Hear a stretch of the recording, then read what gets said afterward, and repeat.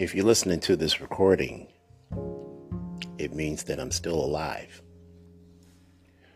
You start looking at the world differently when you experience and survive an episode or two episodes the way I survived it. I broke my leg on November 4th, 2022, and had surgery to fix the leg on November the 5th, 2022. But there were some complications from that surgery, one being septic shock, the other being pulmonary embolism, both which almost killed me. But I'm still here because my assignment is not complete. So if you're listening to this broadcast, I want you to understand that I care about you and I really love you, because you are the best thing that can help reshape this situation that I'm about to talk about. We're at a crossroads right now. This week, there is a U.S.-Africa Leaders Summit in Washington, D.C., and the heads of state and the ministers will be in town to discuss and plot and execute plans on how the United States can engage the continent of Africa. Now, it's my personal belief that the U.S. is just changing its language to compete with China and Russia because of what's going on between the conflict of Ukraine and Russia. But I've never looked towards the federal government to liberate Africa. I've always looked towards the people, the human capital within the local county and state governments that would bridge the gap between the African and Caribbean diaspora. As we begin this new wealth movement going into 2023, it's imperative that we link the wealth between here and Africa and the Caribbean in order for us to engage economically and engage politically and socially, not just for us in the present, but for our future generations that are unborn. And I want folks to understand that with this new wealth movement that I'm launching, it has nothing to do with the present. We are done with the present. It's time for us to reshape the future for children that are unborn so that they can take the mantle and take the baton and move us to the next step of the seeds that we plant today. So we have to pay close attention to how we talk to our brothers and sisters on the continent and help them reshape their mindset in terms of wealth building, in terms of looking at how they become stakeholders here in the United States. For example, if you own and operate an NGO in Nigeria and you establish a 501c3 here in Michigan, you can, over a period of time, you can apply for an L1A visa. Now, this is a intertransfer visa that the USCIS offers companies, both nonprofit and for-profit, to move employees from the U.S. to Nigeria or Ghana, or from Ghana and Nigeria to the U.S. So if we had let's say, for instance, we have a Chamber of Commerce here, and we have a Chamber of Commerce in Ghana, or a Chamber of Commerce in Nigeria, or a Chamber of Commerce in Kenya, and we wanted to move employees from those chambers here to the U.S., we could do that on an L1A visa.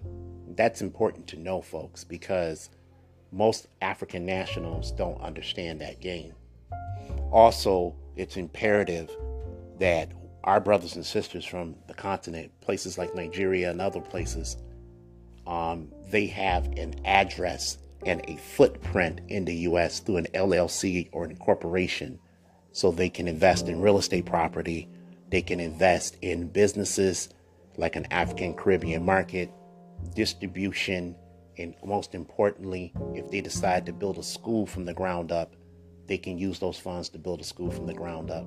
Now, establishing themselves like that, that doesn't lead to permanent residency. That's with an EB-5 investor visa, which that's where we court investors from Nigeria or Kenya or South Africa who want to invest in their own city, invest in their own village, invest in their own township here in the U.S.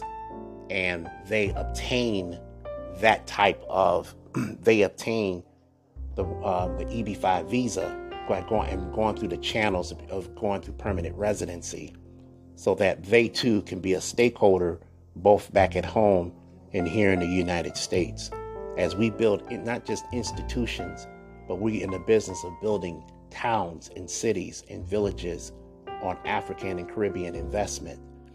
Those are things that we never talk about, because the United States, what they like to do is tell African nationals, we want to do business with you, but this is how we want to do business with the deals.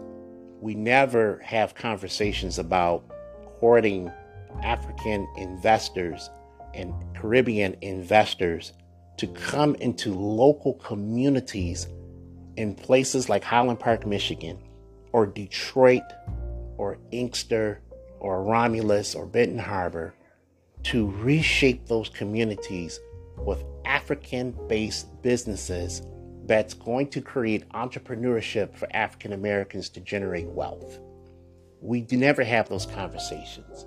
We never have those conversations as to why it's important to create a system of distribution between Nigeria and the state of Michigan directly, and set up your distribution hub in a place like Romulus, or a place like Oak Park, Michigan, or a place like Lansing, Michigan, where distribution of African products from West Africa can be distributed to African Caribbean markets, and not just African Caribbean markets, but local retail markets like Meijer, or a Walmart, or a local grocery store that's owned and operated for us and by us. We never talk about how it's important to use the EB-5 investor visa to build new schools and local communities that have lost their school districts, build brand new schools and infrastructure for our children to learn in a comfortable setting in the 21st century, where they can benefit from real power and real education that's not going to lead them to work for someone, but to create their own entrepreneur track through skilled trades, skilled tech trades, and most importantly, understanding 21st century finances. We never discuss how it's important for us to start paying attention to the circumference of the impact of economic development between the African Caribbean diaspora and here in the state of Michigan, here in the Midwest, leveraging our Great Lakes as a system, as an ecosystem of empowerment through the blue economy, so that we can maximize our port authority, maximize jobs, maximize our foreign trade zones, and maximizing our imports through the African Growth Opportunity Act that will impact local communities here in the United States, preferably here in Michigan, where I'm at. We rush into the federal government, and the federal government promised us these things, but it's much easier, brothers and sisters. If you're listening to this podcast, it's much easier for you to go city to city. You can take or state to state, or city to state. It's much easier for a chamber of commerce and industry to partner with brothers and sisters over here to make sure that they too have an address parked here on U.S. soil, so they can be influencers and not always have to wait on USAID or these other entities. to do business. And don't just stop at New York City to do business, or Houston, Texas, or Atlanta, Georgia, or these popular destinations where Black people exist, where African and Caribbean people exist in the U.S. There are some areas right here, right now, that are so desolate that they have your name on it. If let's say, for instance, you come to the state of Michigan and you want to, and we're not just talking about investing in Detroit or Inkster or Romulus. We're talking about investing statewide. Can you imagine that? We're not even talking about one city. We're talking about we're talking about the state, from Detroit to Muskegon, from Detroit to Benton Harbor.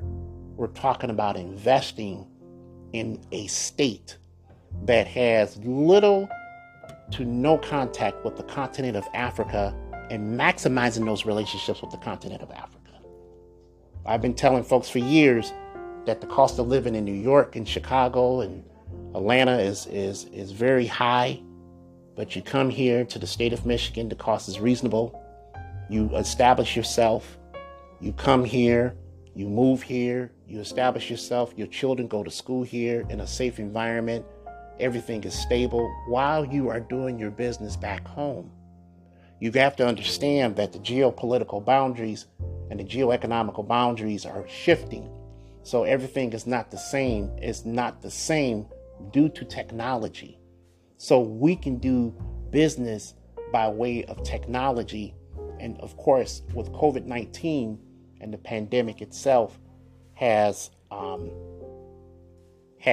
increased the number of remote learning and the number of remote work anywhere on the planet Earth.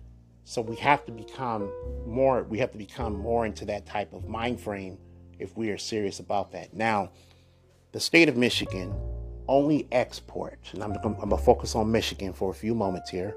The state of Michigan focus on exports of Michigan products globally. They don't focus on imports. So the thing about that is an opportunity for us to directly set up distribution hubs right here in the state of Michigan. There are over 1,000 food processing units across the state that we can utilize.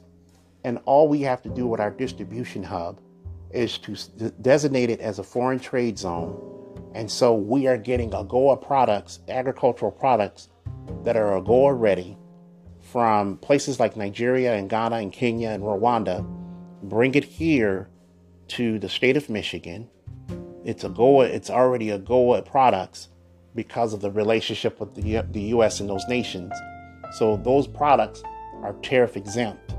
Then with a foreign trade zone, if we establish a foreign trade zone, then those products are also, they're not going to be taxed until they hit the retail market. That's the strategy we must use and plant the seeds today so our children can use those kinds of strategies to build wealth tomorrow. And then with that, you will take an African Caribbean market, and part of the African Caribbean market has to be ran through technology. And the technology I'm talking about, ladies and gentlemen who are listening to this broadcast, is a technology where they go in, they shop for their products, they pay with their credit or debit card at a terminal, at a POS terminal, and walk out. There won't be nobody in there there won't be no cashier or anything like that. Also, and we will, of course, advance to the point of African Caribbean markets along the lines of Amazon technology, where you be able to pick up your cassava, put it in your basket, and it deducts from your credit or debit card, and you walk out the store. We have to become that sophisticated in our approach to how we view a supply chain. Now, distribution doesn't mean that we automatically buy a building per se, but it means that we have to have a distribution hub somewhere. So whether we lease space or buy space, that's up to the individual. But we have to be able to understand that this is a very competitive market. I mean, does it really make sense for African Caribbean markets to purchase their products from an Arab or Hispanic or an Asian person, whether it's on the East Coast or in Illinois. And so we have to create our own distribution and our own supply chain system. We need our own agricultural network. We need land to grow our own crops. We need a distribution hub to house our products. We need a retail African Caribbean market in the 21st century that's going to sell those products. And most importantly, we need to plug all the resources back home. So it doesn't matter if you decide to move your family here or back home. You have a foothold, and you're a stakeholder in the largest economy on the planet Earth, which is the United States of America. That is what we must do, ladies and gentlemen. And then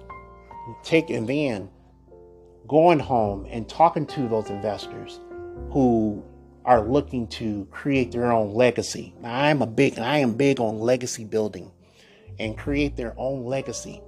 Okay, so let's say, for instance, a gentleman named Wale wants to invest here in Michigan, and Wale he's thinking about investing in a hotel. All right, well, that's great, but I like to stretch Wale's imagination a little bit, just as the kind of person I am. Wale can build a hotel. Wale can build a village within a city. Now, a village concept is not big. With a village concept, you have kind of a neighborhood with housing, with new housing, maybe a school. You'll have an urgent care tied in with an emergency room, a pharmacy, a regular convenience store, where people can shop, and they'll have maybe some type of form of entertainment, maybe kind of like a lounge or some type of coffee shop or whatever, all confined within this village. And within this village, you still have access to police, fire, EMS, because you're still within a city. But that village is developed by Wale. And Wale invests this money into building his village because at some point in time, that village is going to grow, because not just other African and Caribbean nationals are going to invest in the village of Wale, which could be inside the city of Romulus, or inside the city of Inkster, or inside the city of Detroit, however you want to do a village concept. Or Sumter Township, right out next to Romulus, Ypsilanti Township, right next to Romulus and Van Buren Township. And you still have assets like the airports nearby. Well, think about it like this. I want you to think about some things. You have Wale builds his village inside the city of Romulus, and Wale has created an ecosystem for us to live comfortably. But Wale is also building a legacy for his children, those children that are unborn, because when Wale passes on, his legacy will still exist. And that's the kind of impact we have to create if we are serious about wealth building, if we're serious about creating a wealth transfer between our brothers and sisters in the diaspora and here in the U.S., and here in the U.S. transferring back to the diaspora. Now, so we have to, when we're talking about conversations about the EB-5, the E-2 visas, these investor visas, when we're talking about B-1, B-2 visas, when we're talking about all these visas where people have access to the U.S., it's very imperative that we take the time to help them understand about the importance of agriculture, the importance of education, the importance of digital infrastructure, the importance of understanding the power of streaming, entertainment, and television, because that's a global billion, if not trillion-dollar industry. We have to also understand the wealth transfer to the next generation and the generation after that. Those are the things we have to pay close attention to if we are serious about building a new reality in the African Caribbean diaspora. And I didn't have to use the federal government to get permission. I went directly to the source. And yes, I'm pretty sure the source would like to meet people of influence like politicians. And of course, we in the Global African Business Association can make that a reality 100% with our strong political capital to give us strength in the things that we need to do at the local, county, and state levels of government. The other thing we have to pay close attention to is the importance of African Americans playing a major role in how to reshape the continent of Africa. There's a lot of excitement about impacting the continent.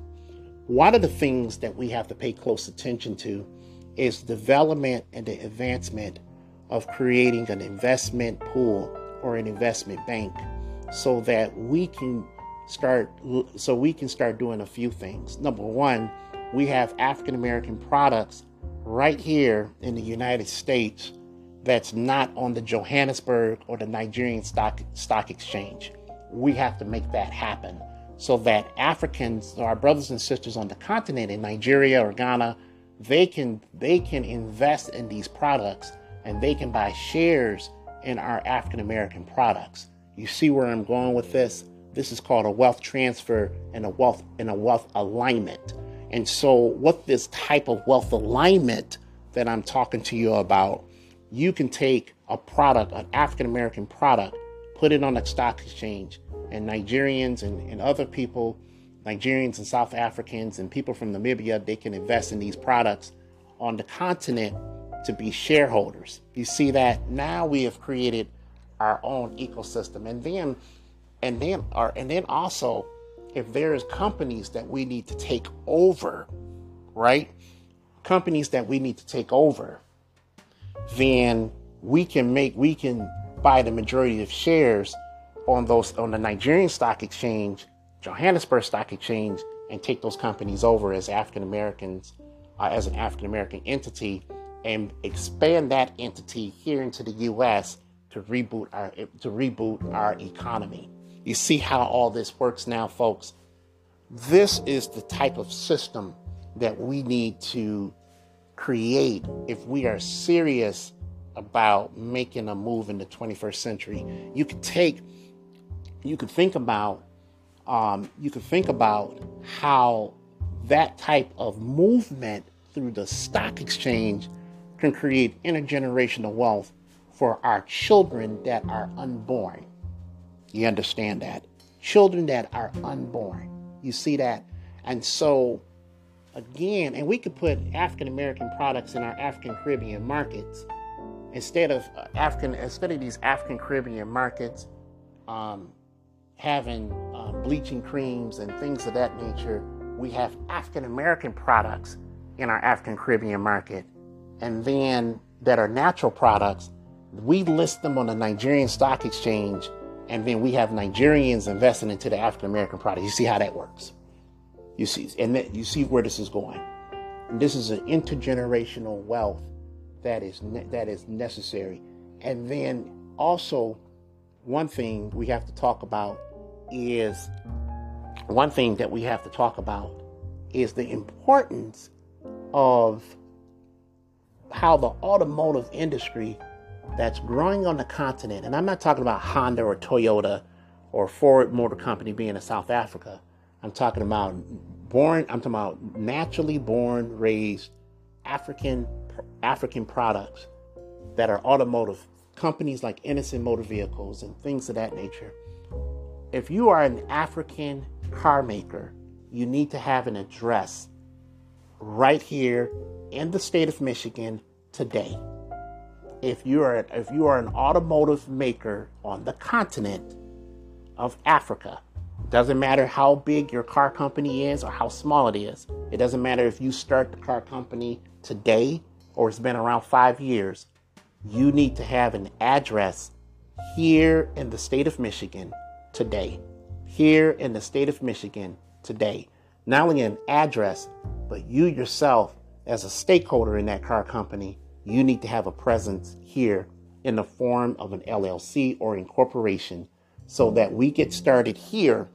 We get started here at this level, and then as you build capacity with your company, we can start talking about a Delaware corporation or a Nevada corporation and those type of tax benefits that you can receive for your company. You also want to establish a LLC or incorporation as an automotive maker on the continent, because what happens there is you can establish what is called a research and development facility that you can build in a research park. Now, this is where the rubber meets the road. You build your own technology or research park with your company, or purchase a research park with your company, your automotive company from the continent, having a presence here in the state of Michigan. You follow that?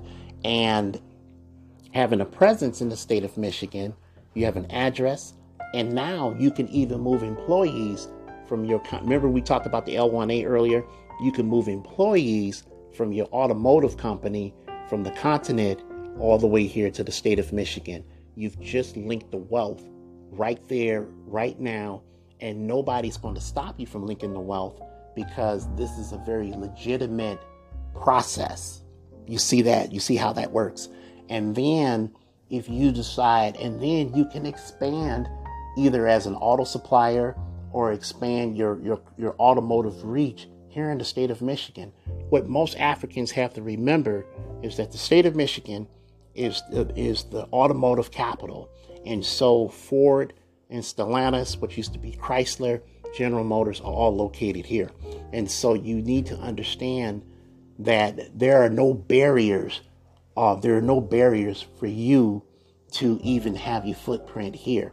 Someone just needs to sit down and have a conversation with these people. At the same token, you can also with your same automotive company right there on the continent of Africa, you can also develop, now you're going to love this part, as part of the research and development, you can also develop a smart city here in the U.S. and a smart city back home. Now, why is that significant?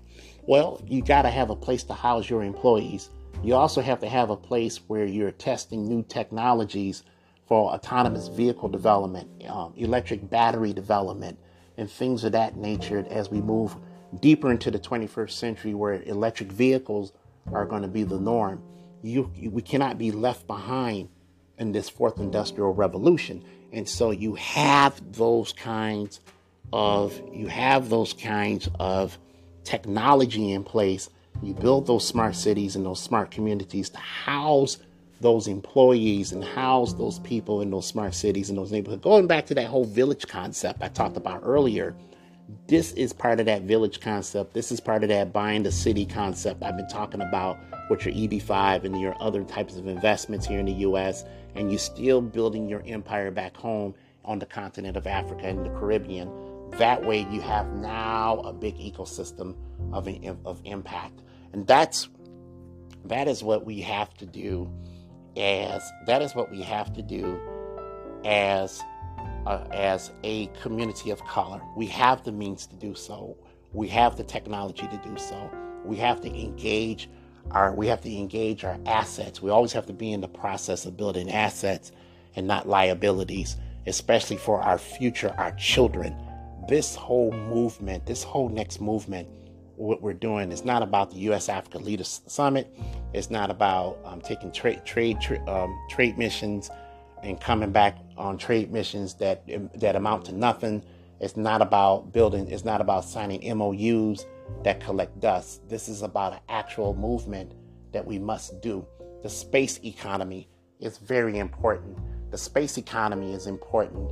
And again, these automotive companies and these other companies can engage with the space economy. The space economy is not about Elon Musk. It's not about the owner of Virgin Airlines. It's not about Jeff Bezos. It's not about those folks. The space economy is about another level of supply chain that we develop. If you have a space agency and on the continent of Africa, then you are a major player to develop your own technology cybersecurity, artificial intelligence, and the whole 9 yards. You don't even need to turn to China or Japan or Turkey to develop a space economy that's based on a global supply chain.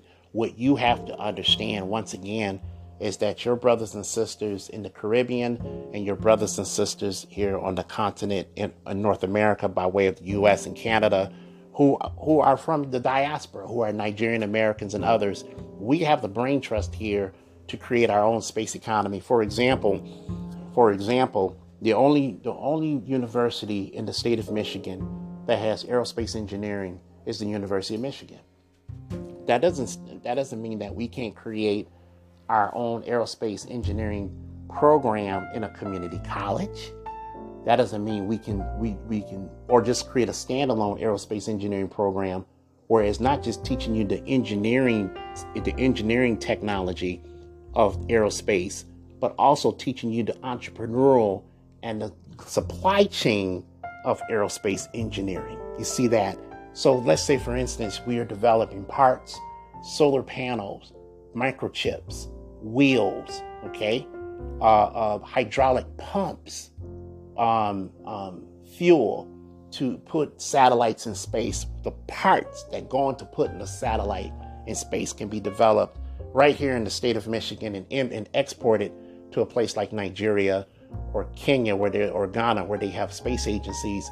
And then we train the human capital to do these things. We could do exactly the same thing in the Caribbean and create our own space economy, global supply chain space economy.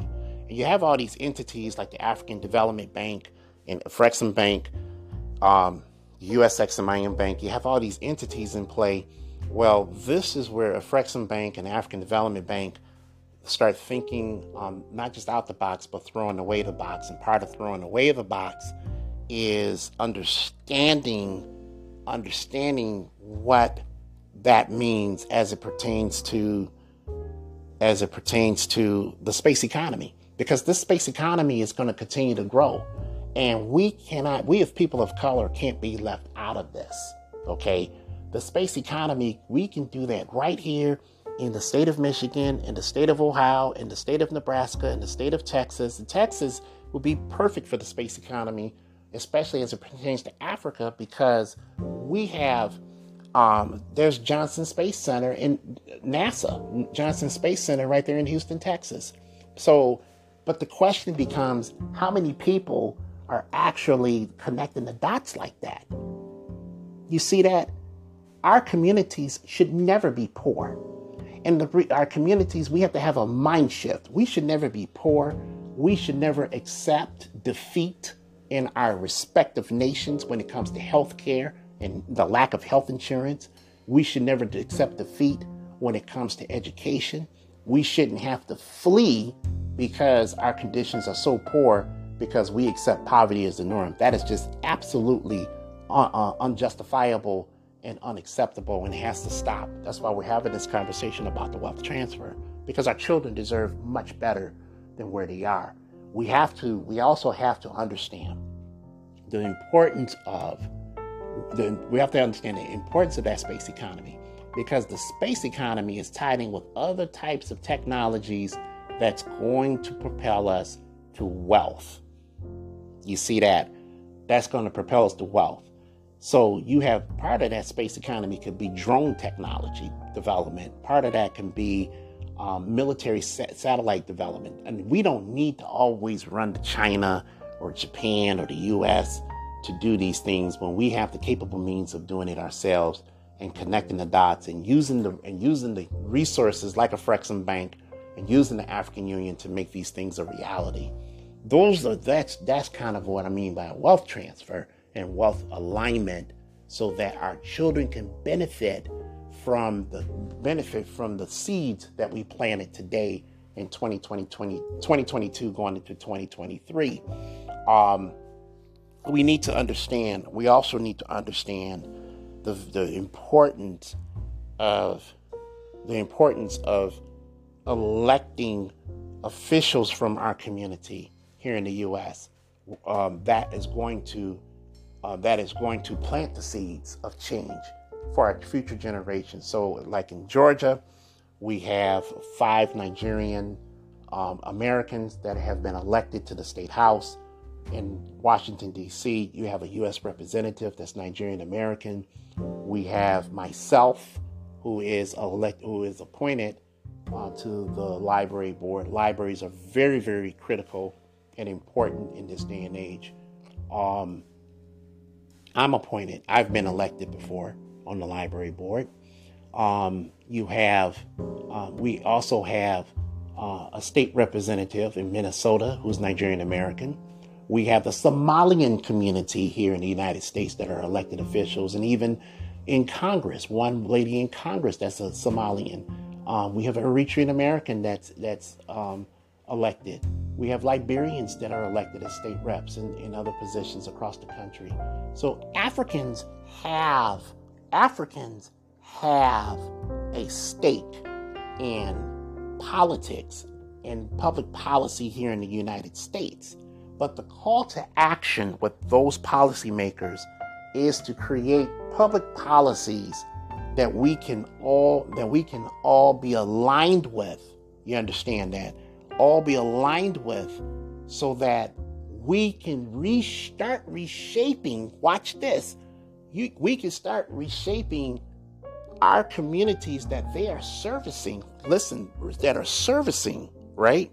In their local communities that elected them to office. But as we're doing that here, then we have the blueprint nationally here in the U.S. to take back home to the continent of Africa, where we can execute that same blueprint with the next generation, which are millennials and Gen Zs. That's why their election here is so important. They may not realize that, but I realize that their elections are so important. Because if you are working on public policies to transform your community with taxes, with access to education, access to women, access to digital technology, where you are creating within your district or within your area, things that can change the narrative locally in your respective area, and you take that back home, the rest is history. The rest is history.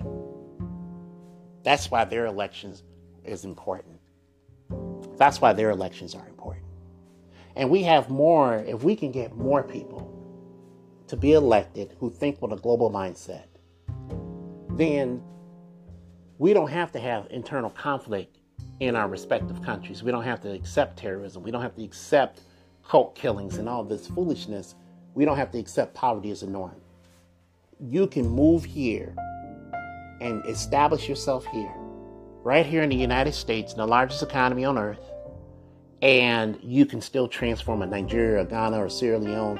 And together, when we and you do it with a two-way pipeline of economic development, with smart public policies that we implement here to take home, that's when the transformations start to begin. Because you, as a Nigerian American or Sierra Leonean or a Liberian that's elected to office here, can also hold hands with your counterparts back home to create a movement across the Atlantic.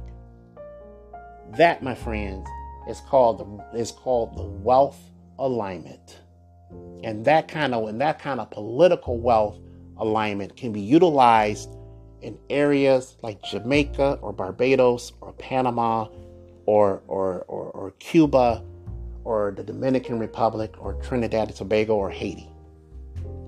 You see that, or even in Brazil or Colombia, any place where there are people of color, we can do that. And we create our own ecosystem. You see where I'm going with this? And let's not forget about Brazil. Brazil has the largest black population in the Western Hemisphere. It's the second largest black population. Nigeria is the first. Do you see where this is going, folks? So I want to show you that we have an obligation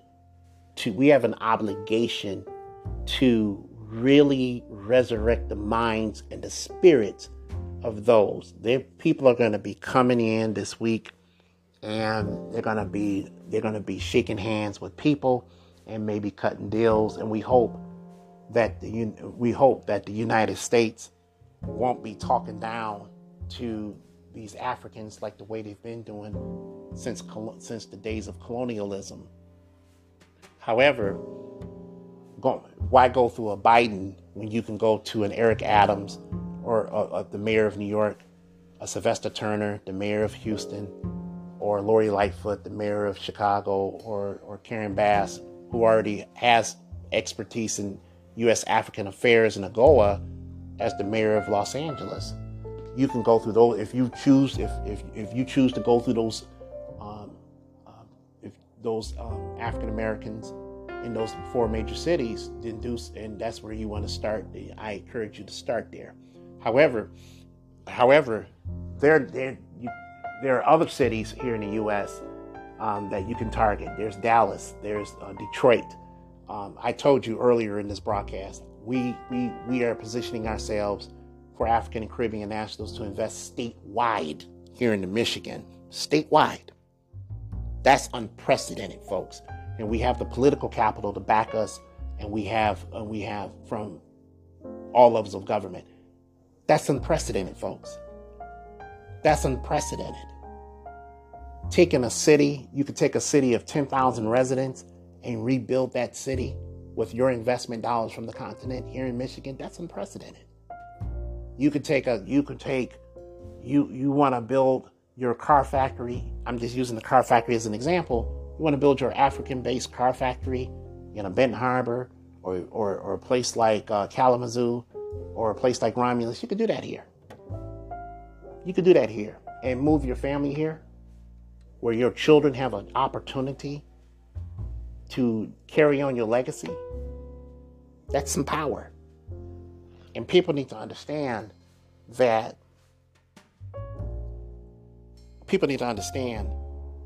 this is the kind of shift that's going on right now. Healthcare is very, very important. Healthcare, people are leaving our countries, or some of our people are leaving our respective countries because of healthcare. And they bring their children here, and they bring their families here to get proper healthcare, or they go to the UK or whatever.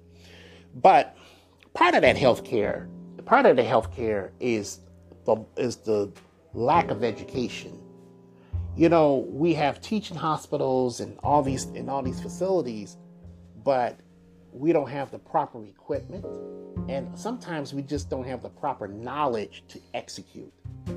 I survived septic shock and a massive blood clot, and I'm recovering from a broke leg and a broke ankle. And someone asked me recently, well, if you lived in Nigeria, do you think you would have survived? I said, absolutely not. I would have died. And it's not just Nigeria. There's other places on the continent that I probably would have died. And that is but that doesn't have to be the case. And sometimes it's not just, sometimes you have to look past the federal government. Sometimes you have to work from the bottom up. Part of working from the bottom up is asking for help. How come HBCUs, historically black colleges and universities here in the United States, are not working with teaching hospitals on the continent of Africa to show them the proper equipment? And how come we're not manufacturing the equipment here to export back home, so that these teaching hospitals can be top-notch worldwide, so that instead of us going to Detroit, receiving hospital here in Detroit, I don't mind taking my passport and flying to a teaching hospital in Nigeria and being treated for with my own brothers and sisters. You see how this works? We manufacture medical equipment. Wow, look at that. Manufacturing, that word again. We manufacturing medical equipment.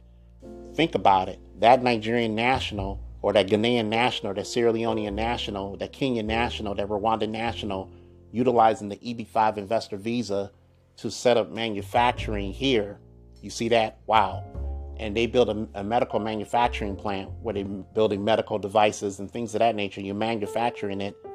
American people, American citizens are working in this plant, earning a wage, a living wage. You see that with medical benefits, and not only you're shipping your medical equipment to other parts of the country here in the U.S. and throughout North America, but you're shipping it back home as well. And also, those HBCUs are creating they're creating a partnership where they're training people properly about medical information and how to administer things and allied health techniques. And we don't have to just do HBCUs. Community colleges can participate in this as well. And that, you see where this is going. And then we set up a think tank, folks. A think tank. You can have a think tank in Sierra Leone. You can have a think tank in Namibia, right? You can have a think tank in Angola. You can have a think tank in Zimbabwe. And you can create that think tank is an NGO. You establish it as a 501c3 here, the think tank, right? And then we figure out and then with that think tank, now you have influence on both sides of the continent. And now you have to, and from that think tank, you develop what is the best way to do health insurance. And you present your research to the African Union. You present your research to these other entities, right, on the continent to implement this type of health insurance that people can afford, so that they don't have to pay out of pocket each time they're looking for a vaccine, or each time they got to go to a doctor, and each time their children got to lay in a bed. They don't have to pay out of pocket. You see where this is going, folks. And so we have to shift our mentality and shift our way of thinking if we are serious about creating a universal ecosystem between the U.S. and the African Caribbean diaspora. Do you see where I'm going with this? Our pharmacists that are African born and bred, they need a distribution hub. Once again, that distribution hub where we're restoring food and pharmaceutical medicines and things of that nature, they need a distribution hub. We have to provide that distribution hub if we're serious about competing in the 21st century. And we also have to understand, when we're talking about shifting the wealth, right? Shifting the wealth. Part of shifting the wealth is looking at what we can do when we move here, right, to engage in what type of franchises. And I'll give you an example. You're Nigerians, most Nigerian women I talk to, and men, they go into nursing. Where is the nursing home franchising? How come we don't franchise our nursing homes? How come we don't have that kind of business going on? How come we don't franchise our pharmacies? How come we don't franchise our urgent cares? How come we don't franchise our restaurants? You see this? You see where I'm going with this? Better yet, how come Africans in general, it doesn't have to be Nigeria. How come Africans in general don't buy franchises in Smoothie King or Tropical Hut Smoothie, right? How come we don't franchise 7-Elevens? How come we're not investing in franchises in motels? The Indians come here, and they don't just invest in technology, but it's 60% of the Indian population control the motels in this country, in the United States. 60%. How come we are not doing that? And you know why we're not doing that? Because we have been programmed to, it's not just Africa, it's black people in general. We've been programmed to work for someone else. Period. You see, you can't believe in God and then occupy faith and fear in the same space. One has to go. Do you agree with that? One has to go. And you can franchise you can get a franchise fee, Tropical Smoothie Hut. And the way you do all this, again, is you get an LLC. You don't even have to be a permanent resident to do these things. You just need someone on the other end who is a U.S. citizen that can assist with this. You get an LLC or incorporation. The resident agent, put your name, his name, or her name, and everybody be a stakeholder in this. And then you set up your LLC like an American business, and then you go after the money, and then you go after the resources to get your franchise off the ground. And you are benefiting as a stakeholder back home with your franchise here. And as you begin to matriculate into over here in the U.S. to establish yourself, now you get the best of both worlds. And your children will benefit from it. Do you see where this is going? So we have to start shifting our mindset and building wealth and eliminating poverty as the norm. We have to embrace prosperity. We have to start embracing loving one another and understanding that our women are not only part of this process, but in some cases they have to lead the process. And we as men have to understand that these women must lead that process. I want to be able to say that in this broadcast, because the whole patriarchal system of doing things is not the way in the 21st century. We just can't simply do it. What we have to do now is establish ourselves in a 21st century framework within the Fourth Industrial Revolution. We need to understand that our women are necessary in terms of building, executing, and leaving a legacy for those who are unborn. Thank you for listening to this broadcast.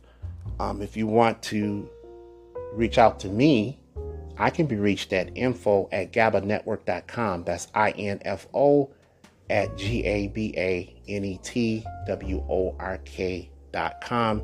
Check out our website at gabanetwork.com.